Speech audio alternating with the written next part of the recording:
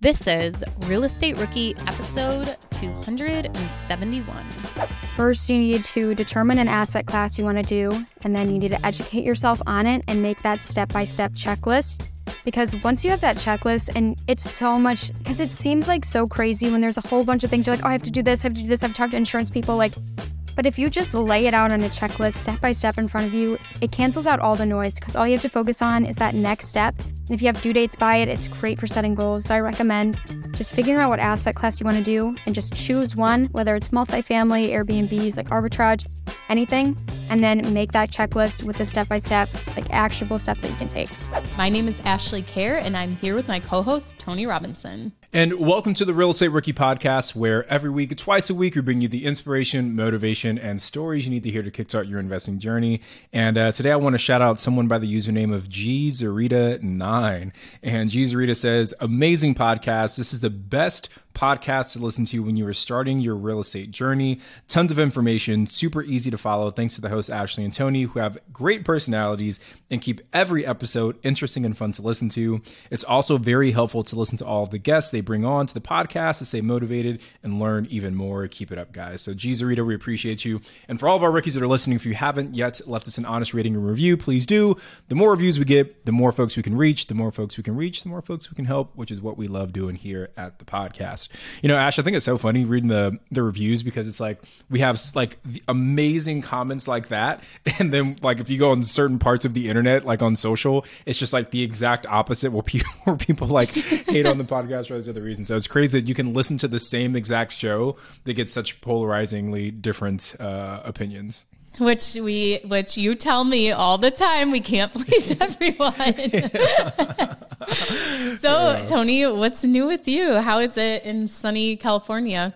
We got snow today and it's cold. It's snowing out there? That's crazy. No, yeah. It's like, I don't know, it's like 70 and perfect out here today. But no, it's cool. We're still working on our West Virginia deal, so we're excited for that one. Feels like we're getting close to raising all the funds we need for that. Initially, we were looking to raise about $1 million, but we've since made some changes to what we're doing at the property. So we're looking to raise about 1.3 now. So it'll be cool once we get that project done. I'm just super excited to really see this one across the finish line. And the finished product, like once we're done with it, I am like, oh my God, I can't wait to share it with all the rookies because it's going to be so cool. I've been getting your emails, and today I was at Lowe's with Daryl and I got one. And I'm just like, okay, read this. And then I'm like kind of explaining to him as to how you are structuring the deal. Mm-hmm. And it's just like so intriguing to me, so intriguing. Yeah. And so I recommend any of you, even if you just want to learn stuff from Tony, you don't even want to, buy into the campground or invest or private money or anything, like you have no interest in that, just like to learn from him and what he is doing.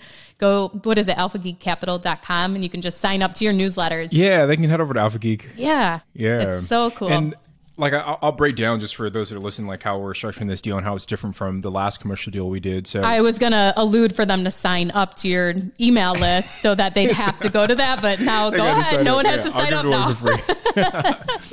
So we when you buy commercial real estate, like you have a couple options, right? You can syndicate the deal, which is what a lot of people do, right? They raise the majority of the money, and then they bring in debt. I'm sorry, they bring in debt to cover the majority of the purchase, and then they use raised syndicated funds to kind of cover the remaining balance.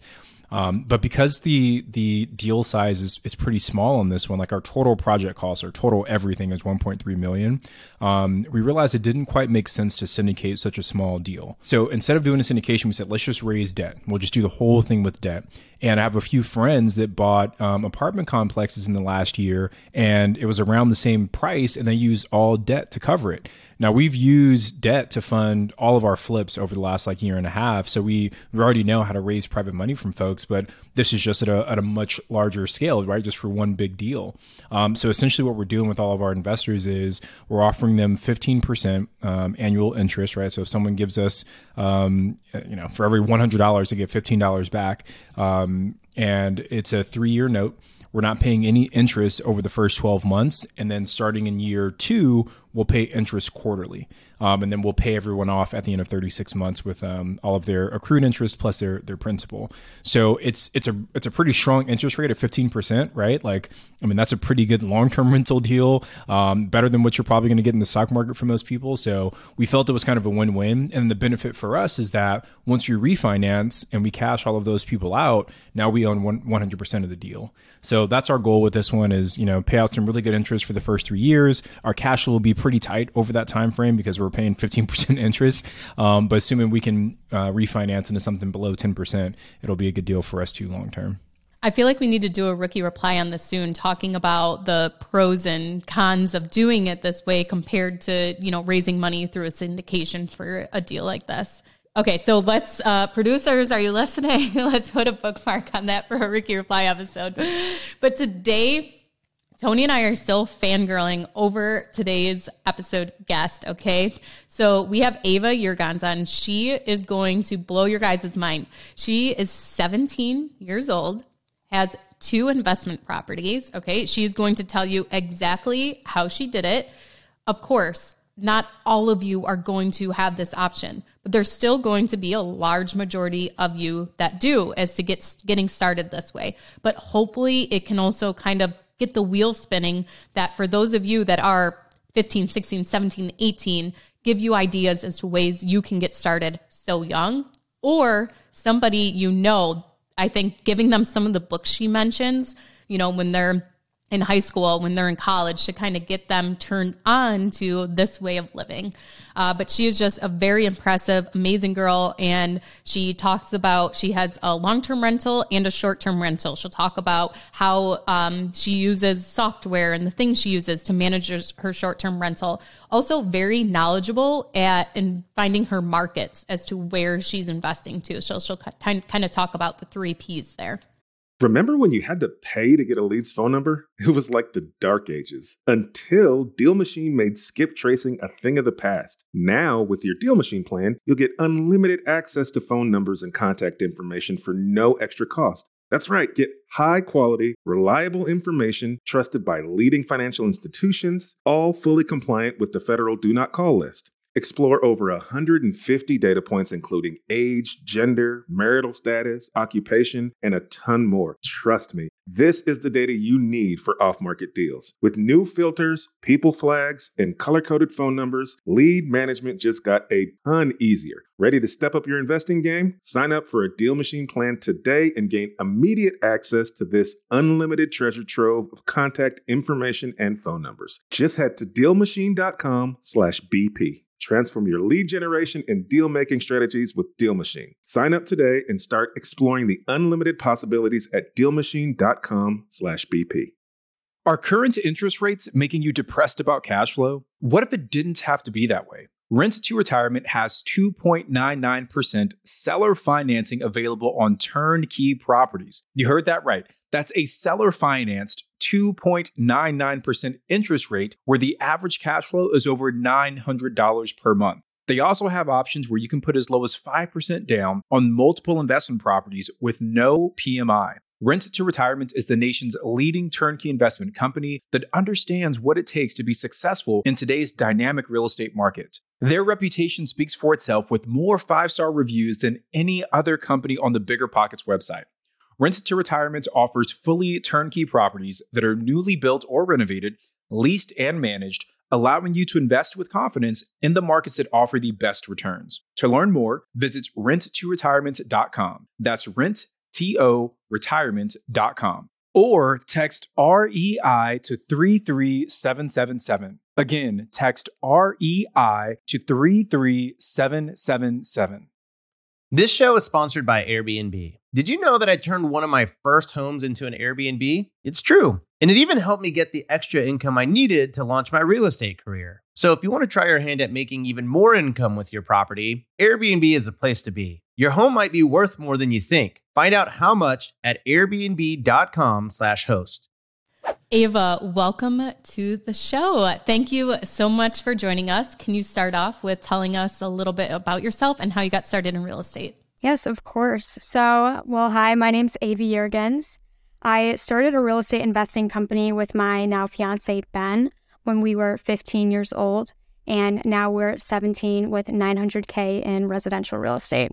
First, let's clap. That's amazing. Yeah. When I was 15 years old, I was working at Finish Line part-time, making like $5.75 an hour or something crazy like that. So that's like super, super impressive, Ava. Thank you so much. Yeah. So let's start from the very beginning. What even intrigued your interest about real estate investing? Yeah, of course. So kind of funny story. So I was actually sitting in history class my sophomore year of high school, and my teacher started presenting about a guy named Andrew Carnegie. And if you guys don't know who Andrew Carnegie is, he invented the company like the Carnegie Steel Corporation. And basically it was like a cool rags to riches story. And he was basically like the Elon Musk or like the Jeff Bezos of his time. And just hearing about him and what he did with so little just really inspired me. And I kind of knew after that, I really want to be great. I want to do something great with my life. So after class, I searched up like something so dumb on Google, like books to be successful or something like that. And of course, the first one that popped up, you can guess it, was Rich Dad, Poor Dad. So I forced my sister after school that day to drive me to Target because I was 15 and didn't have my license. And she did. And then the day I actually, we got home from Target, and as I opened the door, my dad is at the top of the stairs. Like, he's never home from work at 3 p.m. when we get home from school, but he's at the top of the stairs with a mask. And it turned out like everyone in my family except me had COVID, but I had to quarantine anyway with them, which is so dumb. You have to like quarantine with people who had COVID, but it was a close contact, so I couldn't go to school. But that quarantine gave me the time to actually read the book. And then after I read that book, I found Bigger Pockets. I just went down the whole rabbit hole, read all the books, started listening to all the podcasts, started attending the local RIA, and it was all kind of history from there. I had to read a Dale Carnegie book when I was in high school. It's How to Win Friends and Influence People. And I did not appreciate that book at all until I think I was in college when I read it again. One of my friends, actually my first business partner, was like, you need to read this again. And then that's where I saw like the huge value. If only I had been as smart as you when I was in high school and, really appreciated the value of that book. So Ava, what do your parents like preach like entrepreneurship and wealth building? Because so many kids have heard about Andrew Carnegie in high school, but most of them are probably not going to go out and buy Rich Dad Poor Dad afterwards. So I guess what was like the home life like that maybe made you think a little bit differently than most sophomores in high school? So my mom is a teacher, so she was never like on the entrepreneurship or business route. But my dad had like a sales job for most of my life. But then when I was around 10, he ended up starting his own company. And so I got to see like entrepreneurship and business with my dad. Was this kind of the same path for your boyfriend, now fiance, or were you the one that kind of convinced him as to getting into this entrepreneurial spirit? So Ben, he has had a lawn care company since he was 13. So he was always kind of just like into having his own business and like making his own money, because we've never had like jobs before. Like, I'm unemployable by anyone besides myself. That's what I always say. So as long as you know that about yourself and found it out early before you spent so many years trying different jobs and realizing you hate it. So you're lucky that way. Definitely. Well, that's amazing that he was 13 and started that business. So what was the first conversation like when you guys decided you're going to invest together? How did that happen? So basically, I obviously was the one to read Rich Dad, Poor Dad. And I was like, Ben, just read it. Just read it. But Ben is not going to read a book. So basically, I ended up just having to like sit down with him and explain everything.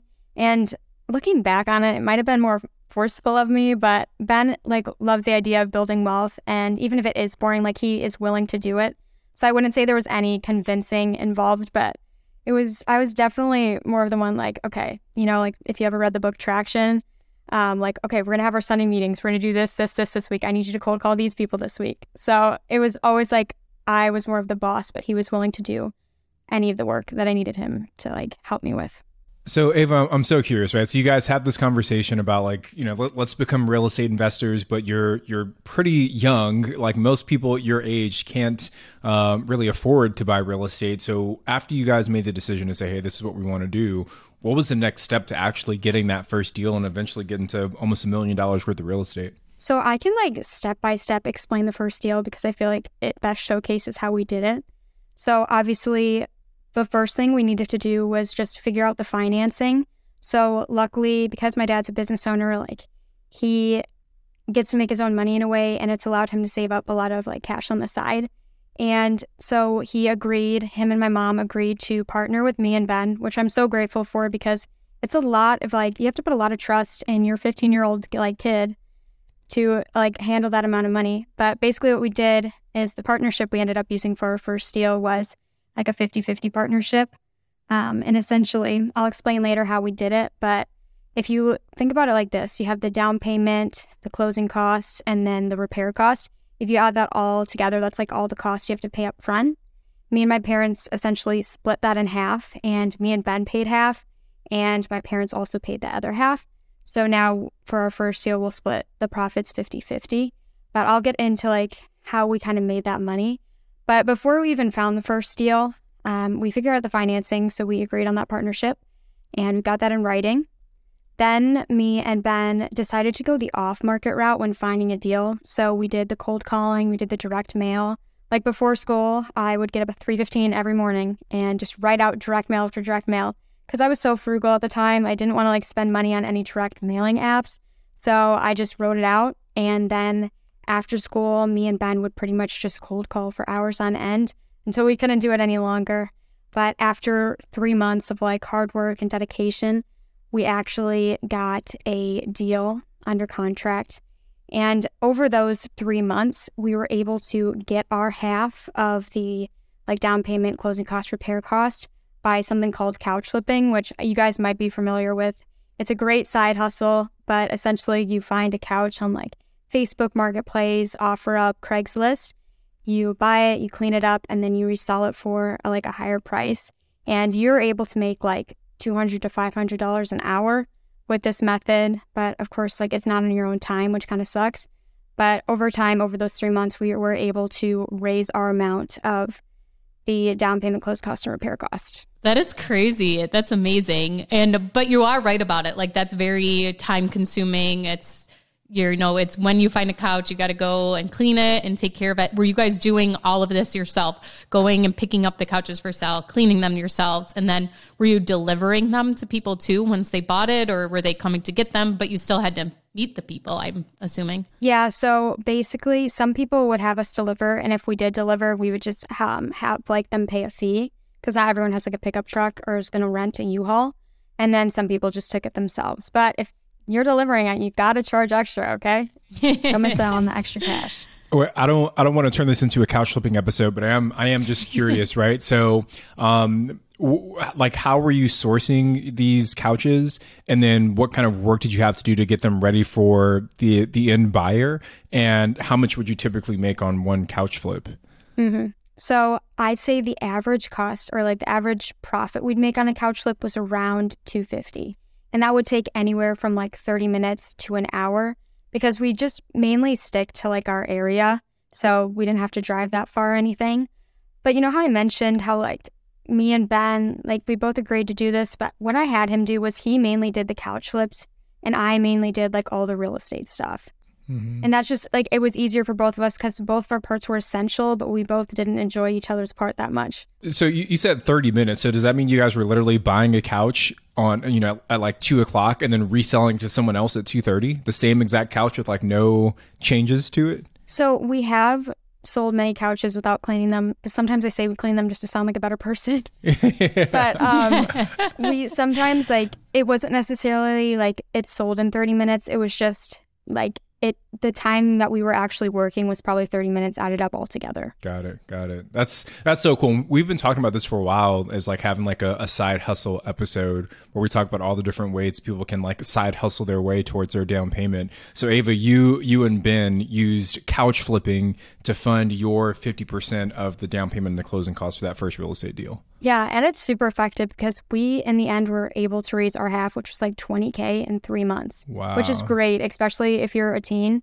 Mm-hmm. I mean, it's just such a great way to raise money. Can we gotta stop there for a second, right? Because there are so many adults who can't save $20,000 in 3 months. And the fact that the two of you as teenagers were able to do that proves that there is no excuse as to why someone who has a car, a job, and the means shouldn't be able to replicate that same thing. So I'm so incredibly happy that you guys shared that story. Ava, so I also want to talk about the cold calling piece, because you said you were up before school, cold calling, and after school doing all this work. So cold calling can be like a very nerve-wracking thing for a lot of people, right? You're calling on strangers that have no idea who you are. So how did you kind of, learn the ropes of cold calling, and what did your script kind of look like as you started to make those phone calls? So how I crafted my script was I just went on YouTube and just watched a bunch of people's videos explaining like what they say, why they say it. And then with that, I just took a bunch of pieces of theirs and kind of just made my own. So that's how I made the script. But of course, with cold calling, I was so nervous in the beginning. And honestly, still today, if I ever like jump on like a Mojo dialer session to go cold call people, I'm still shaking for like the first hour. But just like imagine like 15-year-old on the phone, like, hey, can I buy your house? Yeah, so it was definitely a nerve-wracking experience. And like, I definitely would say cold calling is not fun to anyone unless you're like really strange. But it was more just mentally, that was probably one of the hardest things I did, especially because you're getting rejected like thousands of times before you actually get your first deal. Some people say terrible things. And like, I understand you're kind of probably bugging them, but like, you still don't need to say bad things. But I'd say it was just probably, it kind of made me grow up in a sense. Real estate in general made me grow up at like a teenager, and it made me more of an adult. And I'd say cold calling was especially one of those things, because you have to feel out the caller, like who you're calling on the other end of the line, how they're feeling, what you should say. If it's like a sensitive, if it's like a probate call, like you got to be really careful on like how you say anything. So cold calling is definitely a skill that takes probably years to master. Okay, so let's go into that journey. You've decided with your boyfriend you're going to buy a property. You've saved up for the down payment. Walk me through that decision to purchase a property together. And then what did that kind of look like to find the property, and how did you decide on what strategy you were going to do too? So originally we were going to wait till we're 18 just because we're not old enough to get a loan, and like we weren't really like exploring co-signing or anything quite yet, but we both have like severe ADHD and we're like, okay, we got to start now. I can't wait. So that's initially kind of just how we made the decision, and just our goal in general, like any other couple, is like we want to build wealth together, and we're just so passionate about it. And we love doing things young. I mean, just doing business young and like doing cool things young. So honestly, that decision, it wasn't hard. Was there anybody that doubted you guys? Like, you guys can't do this. You're too young. Or like, literally don't buy a house together. Yeah. Literally everybody. How did you overcome that? Yeah. Honestly, it wasn't necessarily overcoming it. It was kind of just blocking those people out. And like, it was surprising by like how many even family members didn't even believe in us. And obviously our friends thought we were crazy. And as I said earlier, it's not necessarily overcoming it. It's just blocking those people out, because at the end of the day, you know yourself the best. And if you know you can do something, you can do it. And you shouldn't let other people's opinions affect you. You know, Ava, I'm curious because, you know, one of the biggest challenges for new real estate investors is the lack of community, right? Where it feels like you're kind of on this island by yourself. And I wonder, did you and Ben feel that same feeling of kind of being alone? And if so, did you guys take any steps to try and find that community of other real estate investors that you could connect with? Definitely just being so young. It wasn't something we could talk to our friends about ever, or even our families, because none of our families have invested in real estate. But I definitely say, like, we found a lot of people at our local RIA, which was nice. But again, like, you only meet with them once a month. So you have to go out of your way to ask people like, hey, do you want to meet up for lunch this weekend? Or you want to go check out this property together? So yes, it's super easy to feel alone, but you yourself have to go out and find that community, because it's always there in every single market. Okay, so you guys are still going forward. You're blocking everybody out. How are you going to buy this house with you're not 18, you can't get a loan? I'm assuming you probably don't have any kind of credit history at all? Yeah. Yeah. So how did you guys do that? Well, actually, we, again, decided to go with our parents and get a loan with them, and then also like split the down payment, closing cost, and repair cost. So I guess that's how we went about that. And as actually for the credit, something that anyone can do for their kids, or if you're a teenager listening for this, I actually do have a credit score, even though I'm not 18 yet. It's because like I became an authorized user on my parents' credit card. And essentially when you become an authorized user on someone's credit card, you get their credit score. And so you have to make sure you go with someone who has good credit, but you don't even have to, like you have a credit card, but you don't have to spend anything on that credit card. So with this partnership is it both of your guys' parents then? No, it's just mine. Just yours. Okay. So it's the four of you. And then how did you work that out on the mortgage? Are your parents just on the mortgage? Did you guys do any kind of written documentation? What does the kind of partnership look like? Who's responsible for what? Yeah. So basically we had them put their names on the mortgage just because obviously you have to be 18 to have your name on a mortgage. Yeah. But we actually did transfer our property into an LLC, which I do want to say, like, the due on sale clause is a thing, so this is not me advising you to do that, but we took the risk. We're good so far. But now so my parents are members on the LLC because, again, you have to be 18 to actually have your name on that. But on my birthday, I'm getting a call from my attorney. It's scheduled to, like, have my name switched on the LLC, and me and Ben will become the members. Can you explain that a little more, the due on sale clause and what that process looks like of buying the property in a personal name, getting the mortgage in the personal name, and then going and switching it into the LLC? And just what are some of the pros and cons of doing that? So we always kind of wanted to buy in an LLC, but obviously the terms are more favorable that you can get on the loan if you buy it in someone's like personal name. So what we did is we had my mom and dad like get the loan, and so it was in their names. But then we decided to create the LLCs with our attorney after, and the attorneys can handle like the whole like switching the name process, and like they can handle that. But the risk is, of course, the due on sale clause. And I've heard like maybe one or two times where it actually has gotten like called on, but they were able to resolve it with an attorney. But again, that's not me advising you to do it. Like I'm sure there's plenty of horror stories to do with that. But essentially what the due on sale clause is if you switch it over and the bank finds out, they can say, oh, all of your loan is due like in the next 30 days, you have to pay it over.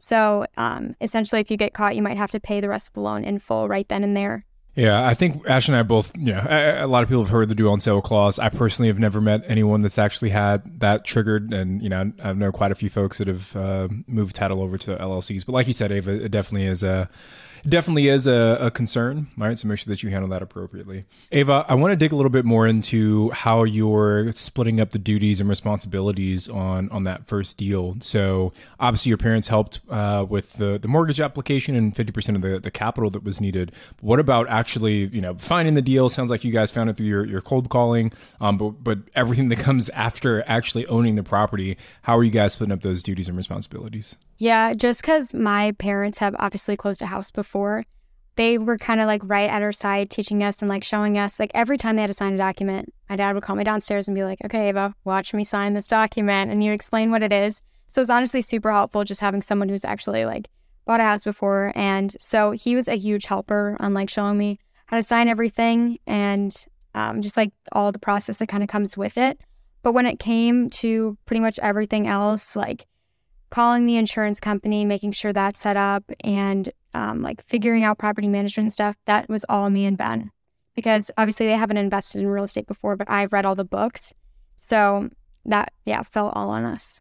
Yeah, I love that. And, people ask all the time, like, Tony, Ashley, what's like the right way to set up a real estate partnership? And our answer is almost always the same, where there is no right way or wrong way, as long as both sides are happy. And it sounds like for your partnership with your parents, it was more so they were bringing the capital and a little bit of the guidance, but yet you and Ben were doing all of the legwork. And even if that's not like a parent and a child relationship, but just two separate investors, that could still very much be a win-win situation. And there are countless partnerships that have that exact same structure, right? So many properties in my own portfolio, I have partners that brought all the capital and carried the mortgage, but we found the deal, we set it up, we manage it long-term, we split the profits down the middle, and everybody's happy because all they had to do was sign some docs and wire some cash, and we did everything else for them. So it definitely can be a win-win situation when you set it up the right way. For sure. One question I do have is, What would be your advice if somebody is in your position and they want to pitch to their parents this investing idea? How should they present it to their parents? To kind of, maybe they're unsure that their parents would actually say yes. What's some advice you can give that maybe you noticed when you talked to your parents about this, that they were, eager to go ahead and help you with this? Yeah. So of course, again, I'm so thankful because I have super supportive parents, but essentially what me and Ben did was we created a slide deck basically explaining like start to finish how we would find the property. And then after the fact, like what work we would do and what would we need them to do and like how the numbers would kind of work. But it really closed the deal once we actually like found the property and showed them the numbers. That's when they like fully agreed to work with us. Because obviously like at the end of the day, the deal, like then the money they're going to make is the most important thing. And the fact that you like wrote it down and you showed them too. And it wasn't just like, I know what I'm doing. I know I can do this. Like I'm just talking. I think like really showing them the numbers and breaking it down is really great. And Ash, I think that's a valuable lesson for all of our rookies, right? Like if you're looking at raising capital from someone else, obviously if it's someone you have a really good relationship with, maybe you don't need to do this. But if it's someone that's maybe a newer connection, like giving them something tangible to read, digest, and understand really helps them grasp both the value that you're going to bring and the value that they'll get out of partnering with you on that specific deal. And Ash, I mean, you've talked about yours before, but like, didn't you did like a presentation for your first partnership too, right? Yeah. So I used to make like these binders. Like I physically print everything out, put them into a binder when, for private money or for partners. And, it'd be my deal analysis, bigger pockets, calculator reports, everything. And I'd give them a binder and me a binder, and we'd sit there over coffee and like go through it all. And now you can just email stuff, but I just thought it was more efficient to hand these old guys a copy of the binder to go through.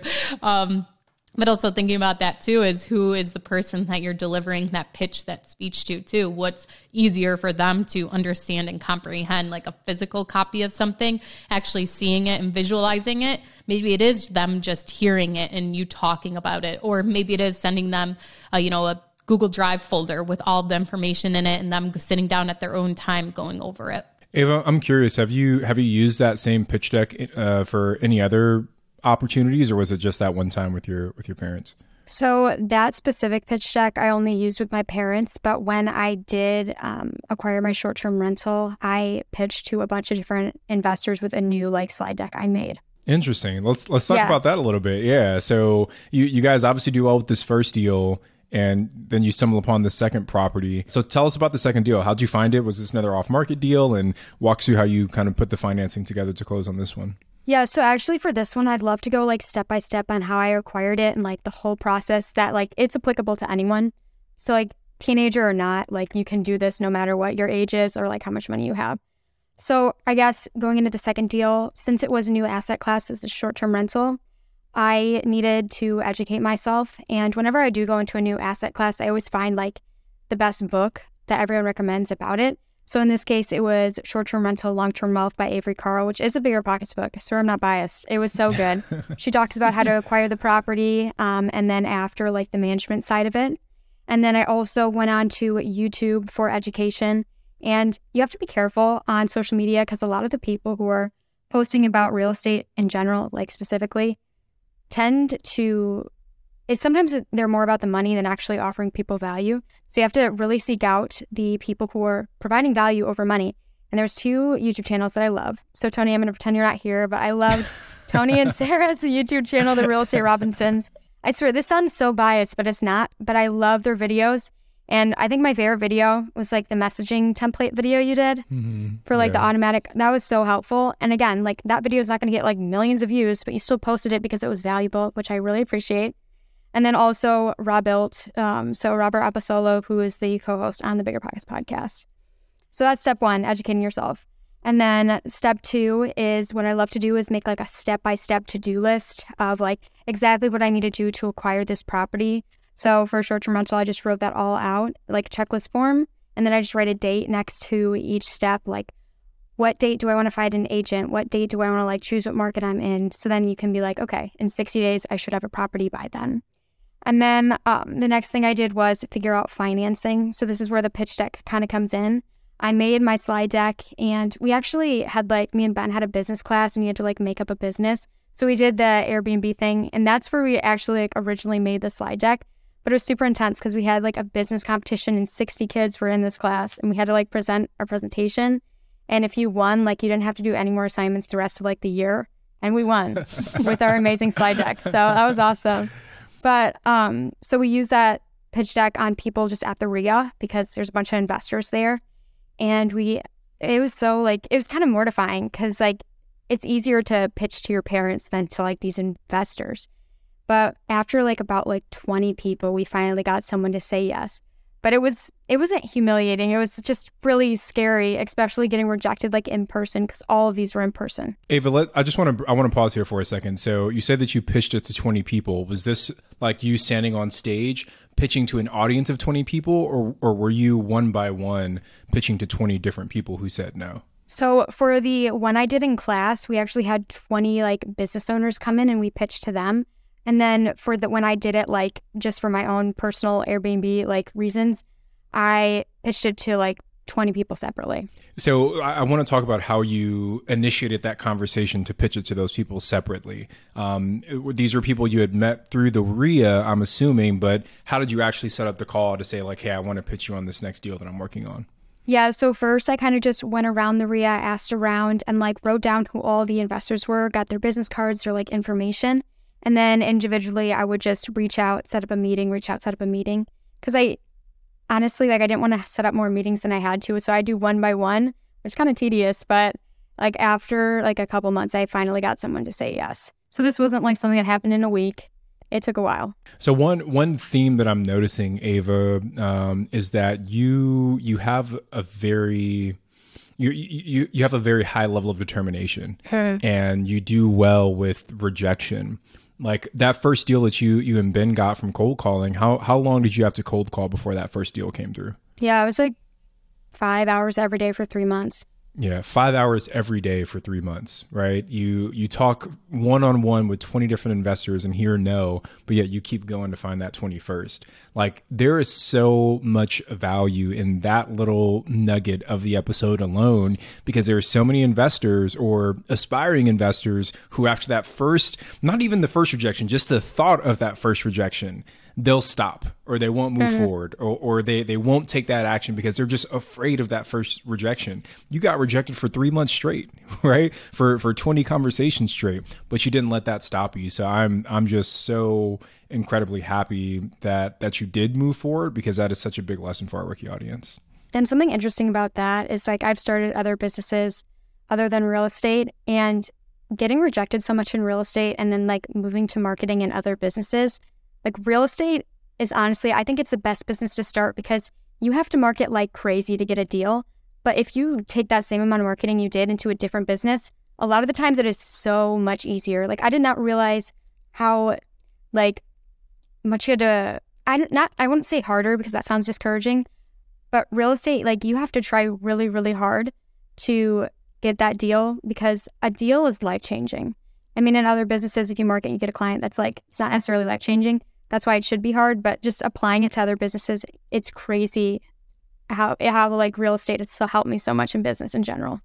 That's really cool to hear. And that's interesting as to that progression of, taking things that you learned from one business and easily implementing them to another business instead of okay, this is a whole different industry. I've got to start from scratch again and really taking those tools. And I think that's what a lot of our listeners have to realize are things that you're doing in your 9-to-5 W-2 job that you may hate now. There's got to be at least one thing you can take and implement it to give you that leg up, that advantage in a real estate business. Oh, also to mention, the financing we did for the short-term rental, this is kind of what I pitched in the slide deck, is it's kind of similar to what I did before.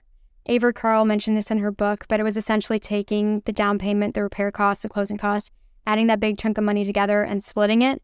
So that's kind of the same thing we did, but where the investors, they would get the loan. So the money partner, they would get the loan and they would pay all that money up front, including our half. And then us, we were the sweat equity partners. We would do all the work, do all the management, get the things set up. And then we'd take any profit that we made from the Airbnb and start paying down our half. And we got this in last May. So we're like almost done paying off our half with all the profit. But once our half is paid off, we'll revert back to splitting the cash flow 50-50. But the reason I say like anyone can do this is because we don't have any money in this deal. And we use partners, so it didn't really matter our age. So that's why anyone can do this method just with that partnership. I'm not saying it was a very hard deal to find for that reason to make this partnership work, but it is possible, and it does show that like anyone really can do this. Yeah, that is so incredible, Ava. There's so many investors who don't necessarily have all the capital they need to grow their portfolio, but you've just displayed in an incredible way that as long as you focus on building your network and providing value to other people, there's a good chance you can find someone that has the capital to fund your deals. And the structure you use is another great way, right? It's like the first deal you did with your parents. It was just kind of, you put up half, they put up half, you guys split everything half. This deal, this other partner brought everything to the table, but you worked out a way to repay them with the cash flow. There's so many creative ways you can structure a partnership to still make it a win-win. Just out of curiosity, Ava, where's that short-term rental at? What city is it in? Yeah, so that actually kind of leads to my next step, which is choosing your market. So I know you have one there, but I have one in the Smoky Mountains of Tennessee. Mm-hmm. And the reason we chose that market is there's so many reasons. First off, like the policies are great. Like the economy relies on short-term rentals there to like make money. And then also the price, so it's gotten really competitive. We'll just say that. But like we were able to get a deal that made the numbers work. So you got to make sure like the average daily rate with like along with the median home price and the occupancy rate, like you got to make sure that works. So like using sites like AirDNA, for example, that's kind of where we found the numbers. And then I'm trying to think, policy price. What is the third P? Popularity. That's it. There you go. So there's Smoky Mountains, #1 most visited national park in the U.S. So obviously it was a great place because a lot of people are going there. And national parks, they will never die. People will always love them unless like the world all catches on fire. So they're safe. I say they're a safer area. It's completely safe. But then the next step was kind of just determining the property criteria. So like how many beds and baths we wanted. And then for the Smokies, you want a cabin. Obviously, you wouldn't want like a modern house there. That just wouldn't make sense. So the cabin, number of rooms, and also like we wanted one with a hot tub already because a lot of people like hot tubs there, the guests that come.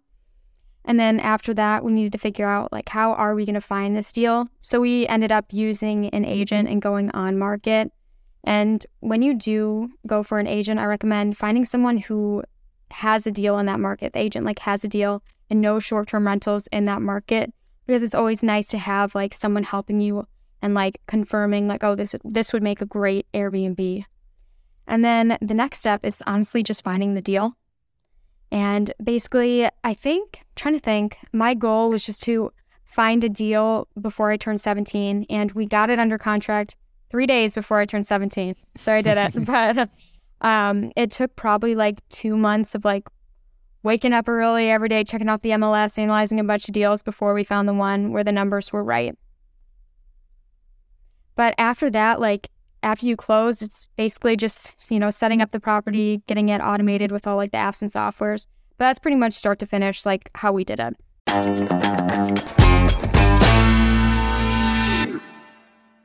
When Bigger Pockets started podcasting, no one thought we needed a store, but then books, so many books, best-selling books, rookie books, partnership books. We needed the best real estate bookstore ever, so we chose Shopify. Shopify is the global commerce platform that helps you sell at every stage of your business. From the launch stage to the first order stage to the did we just sell out the whole store stage? Shopify is there to help you grow. Whether you're selling real estate books or retro clothing, Shopify's platform helps you sell everywhere, online or in person. Now, speaking of online, did you know Shopify has the internet's best converting checkout, up to 36% better than other leading commerce platforms? And no matter how big you grow, Shopify gives you everything you need to take control of your business. And that's why we chose Shopify for the Bigger Pockets bookstore. So sign up for a $1 per month trial at shopify.com/BPRookie, all lowercase. Again, go to shopify.com/BPRookie now to grow your business no matter what stage you're in. Shopify.com/BPRookie. Rookies, 2024 is the year to start protecting your rental properties with an LLC. But you don't have to do all the paperwork and filing yourself. Corporate Direct is your professional and affordable option for getting your LLC done right. They handle the state filings, draft your operating agreement, and act as your registered agent. They'll even help you comply with the Corporate Transparency Act, a new federal disclosure law affecting every real estate investor. Corporate Direct is a family business founded by attorney, author, and rich dad advisor Garrett Sutton over 35 years ago. Now, his son Ted is a licensed attorney working with him. Together, they've helped thousands of real estate investors form and maintain their LLCs and protect their assets. If you're trying to build a real estate portfolio, do not skip the LLC. Head over to corporatedirect.com/biggerpockets to schedule a free 15-minute consultation with an incorporating specialist. Mention Real Estate Rookie and get a $100 discount on your formation. That's corporatedirect.com/biggerpockets. Whether you need to buy or sell, or you're just obsessed with looking at homes for sale, Redfin's got you covered. Redfin updates their listings every 2 minutes to help you see new homes first. And they give you personalized recommendations based on the homes you like, so you can find the home that's just right for you, whether that's a cabin, a craftsman, or a castle. With the top-rated Redfin app, you can favorite homes, share listings with others, and schedule tours, even the same day, with a local Redfin agent who can help guide you through the whole home buying process. And if you're looking to sell, Redfin agents have the experience to help get you the best price possible for your home. That's because they sell twice as many homes as other agents. With a listing fee as low as 1%, Redfin's fees are half of what others often charge, which means you'll have more money to put towards what matters most to you, like your next home. In fact, last year, Redfin saved home sellers $127 million. No matter where you are in your real estate journey, Redfin can help. Download the Redfin app to get started today. I just want to say, and Tony and I have like a separate little chat thing that we do as to like who's going next or whatever, or what should we talk about? And we're in there just like hyping you up. It's like, she is analyzing a market better than some of our grown adult guests that come on here. This is amazing. So would you be interested in talking like deep into the numbers on one of the properties? Yeah, the one I probably know best is my first deal, the long-term rental. Okay, let's go into that. I'm going to spit some rapid fire questions at you, and then you can kind of go more into the story of how that worked. So what was the purchase price? So the purchase price was $175,000 even.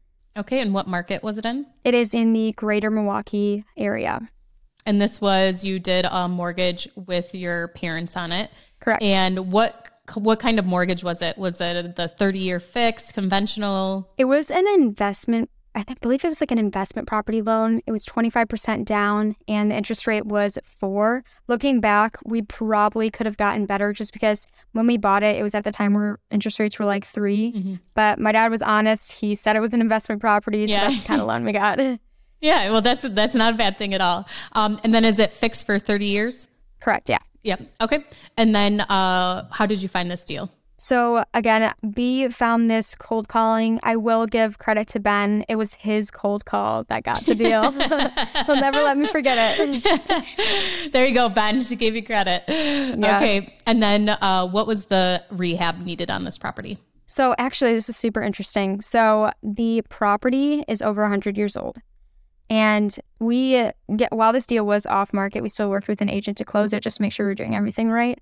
And when we got the inspection report back, the agent said, like, this is the best inspection report I've ever seen. And the house is 100 years old. It needed like $200 in repairs. It was crazy. Okay, so you want to kind of go into a little bit. Yeah, I know you've touched on it throughout the episode, but was there anything that kind of stood out to you about this property? Anything that, failed or that you just like weren't aware of, something that went wrong? Huge success. I mean, I think only having $200 in repairs for the property was a great success. And then also kind of wrap it up with what your cash flow is. Yeah, of course. So I guess we can just go right into the numbers. So it was already a rental previously. So we had inherited tenants. And essentially, since it was 25% down, our mortgage was a little bit lower. But the final numbers look like this. So it's a duplex. So there's 2 units. And our final rent, like our rental income, is around $2,100. Our mortgage payment plus expenses, like insurance, taxes, is around $1,500. we do not have to pay any of the utilities just because our market that we're in, it's just law. You don't have to do that. You have the tenants pay it. So we have about $600 a month in cash flow, and then we split that in half with my parents, so we each get $300. And something about this deal is, that's kind of funny, I guess, is me and Ben decided to like take on the property management role of the property. And just at the end of the day, being 16 and being a landlord, like no one takes you seriously. So yeah, that lasted about 2 weeks. We had so we were inheriting tenants, and we had like one encounter with them because their lease was ending, so we had to renew it. And so I just remember that day, like getting ready, I put on a suit, like put on makeup to make myself look older. And like literally with the suit, I wore sneakers. So I don't even know what I was trying to get at here. But I remember like getting to the property, my hands were shaking, like clammy too. I was sweating, but we sat at their kitchen table, and I'm going through this like rental agreement that we like drafted up with our attorney, and I'm getting to like the expectations and the rules part. And I'm getting through these so quick because I just want to get this over with. And I like start saying like, oh, there's no smoking in the property. And then as I say that, I literally, my eyes dart to the ashtray on the table. And like, it was the most awkward experience of my life. Like I was staring at the tenant, staring at the ashtray, and it went silent. Let's just say they did not sign the lease. They're not our tenants. We never continued that with them. So what happened? Did they like move out that next day or? Okay, so their lease expired in like 2 weeks. So we basically, I just like didn't know what to do. So I just kept reading the rental agreement. And then like originally we were going to have them sign it there, but I just left it at their house. I'm like, yeah. And like, yeah, let's just say like they ended up moving out, but never again. We hired out property management, and I do not regret it. Like, honestly, it's been so seamless because we like interviewed a bunch of people, but it was mortifying. So did you include a property management fee when you ran your initial numbers on it? Yeah, I did, because we were going to pay ourselves to do the property management. So yeah, we did. That is so smart. And that's what I wanted to like hit at, is that even if you're going to self-manage to start, is to put that number into it in case you ever decide to outsource the management. And I love that even more is when you are paying yourself to do it, because you had partners, your parents, and you guys are doing the self-managing, not your parents. And it's not fair you're doing that for free while you're splitting, the cash flow evenly. And any of my business partners, we did the same thing too. When I was managing, I would take, an extra pay out, a cut for, doing the property management on the property if they weren't doing anything. So smart. And then what about the short-term rental? For management purposes? Yeah. Okay, yeah. So just with all like the technology and like the Airbnb softwares, like we personally decided to manage that. And like we use a ton of different softwares. And literally I probably work on my Airbnb because I only have one. It's like maybe 10 minutes a week. Like we have automatic messaging, saying like the guests, giving them the code and the directions to the property. And we also just have like automatic things with our cleaners. And it's so nice. You just have to put in the work to do the research to figure all that stuff out.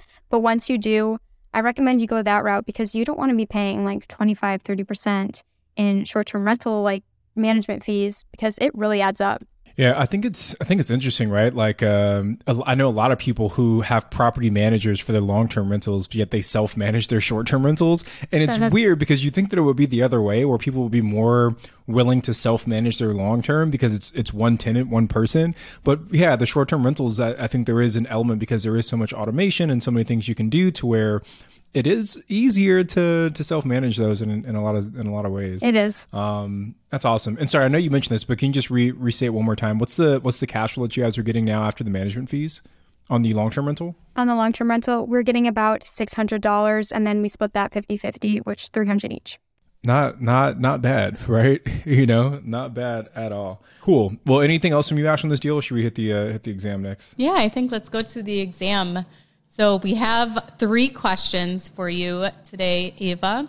The first one is, what is one actionable thing rookies should do after listening to this episode? I would say, first you need to determine an asset class you want to do, and then you need to educate yourself on it and make that step-by-step checklist. Because once you have that checklist, and it's so much, because it seems like so crazy when there's a whole bunch of things. You're like, oh, I have to do this, I've talked to insurance people, but if you just lay it out on a checklist step by step in front of you, it cancels out all the noise, because all you have to focus on is that next step And if you have due dates by it, it's great for setting goals. So I recommend just figuring out what asset class you want to do and just choose one, whether it's multifamily, Airbnbs, like arbitrage, anything, and then make that checklist with the step-by-step, like actionable steps that you can take. Love that answer. All right. Question number 2. Actually, before I ask this question, so did you graduate from high school already, Ava? So technically I should be a senior, but I graduated my junior year, not because I'm extra smart, but just because like I took the credits I needed to on time. Got it. All right. So my next question then is, what's one tool, software, app, or system that you use in your business? So the one software I choose would be Guesty. It's basically an Airbnb It's like a system that covers pretty much everything for your Airbnb. Like it has automatic messaging on there. You can connect your Slodge lock to make like new codes for each guest on like the door lock. It's just like an all-in-one platform where you can see all your bookings. Because let's say you have a listing, you can like post on Airbnb, but you can also post it on Vrbo and all the other booking platforms. And it will basically give you an overview of all those platforms like together in one. Okay, and our last question is, where do you plan on being in 5 years? So I right now have another business that has to do with like helping people build their personal brands with short form content on social media. So right now I've been super like honed in on that business to get capital for like bigger multifamily deals.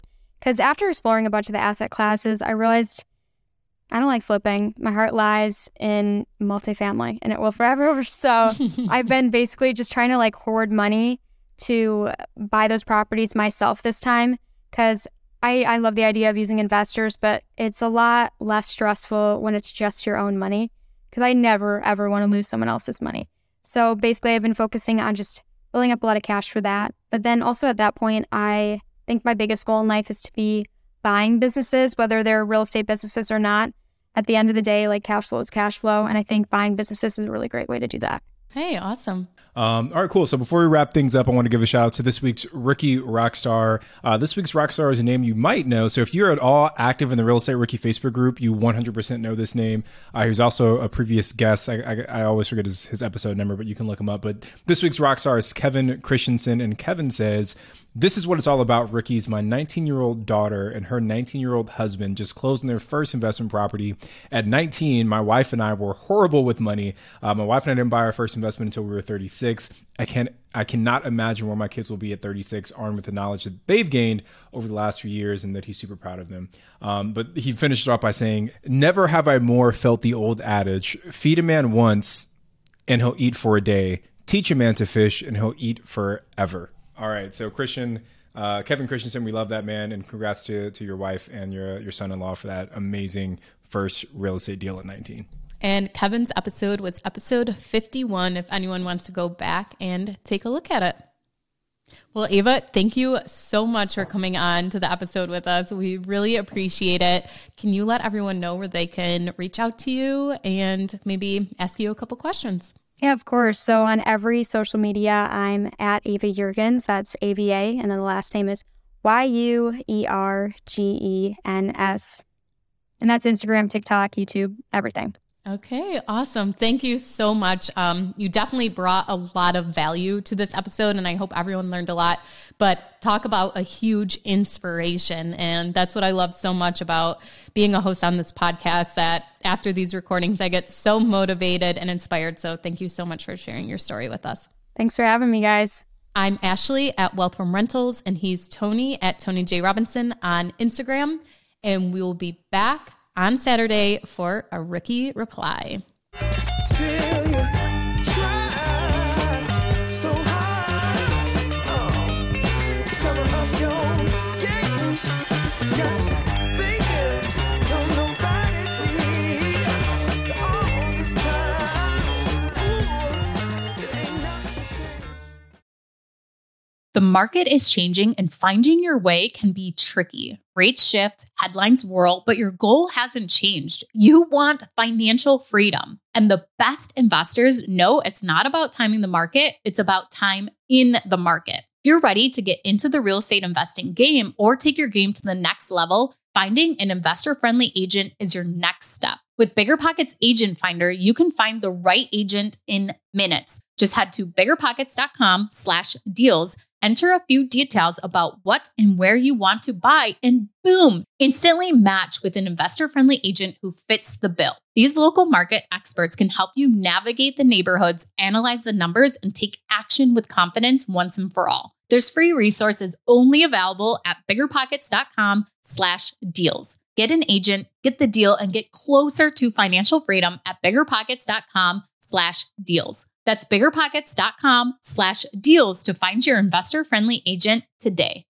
The content of this podcast is for informational purposes only. Past performance is not indicative of future results, and all host and participant opinions are their own. Investment in any asset, real estate included, involves risk. Use your best judgment and consult with qualified advisors before investing. Only risk capital you can afford to lose. Bigger Pockets LLC disclaims all liability for direct, indirect, consequential, or other damages arising from reliance upon information presented in this podcast.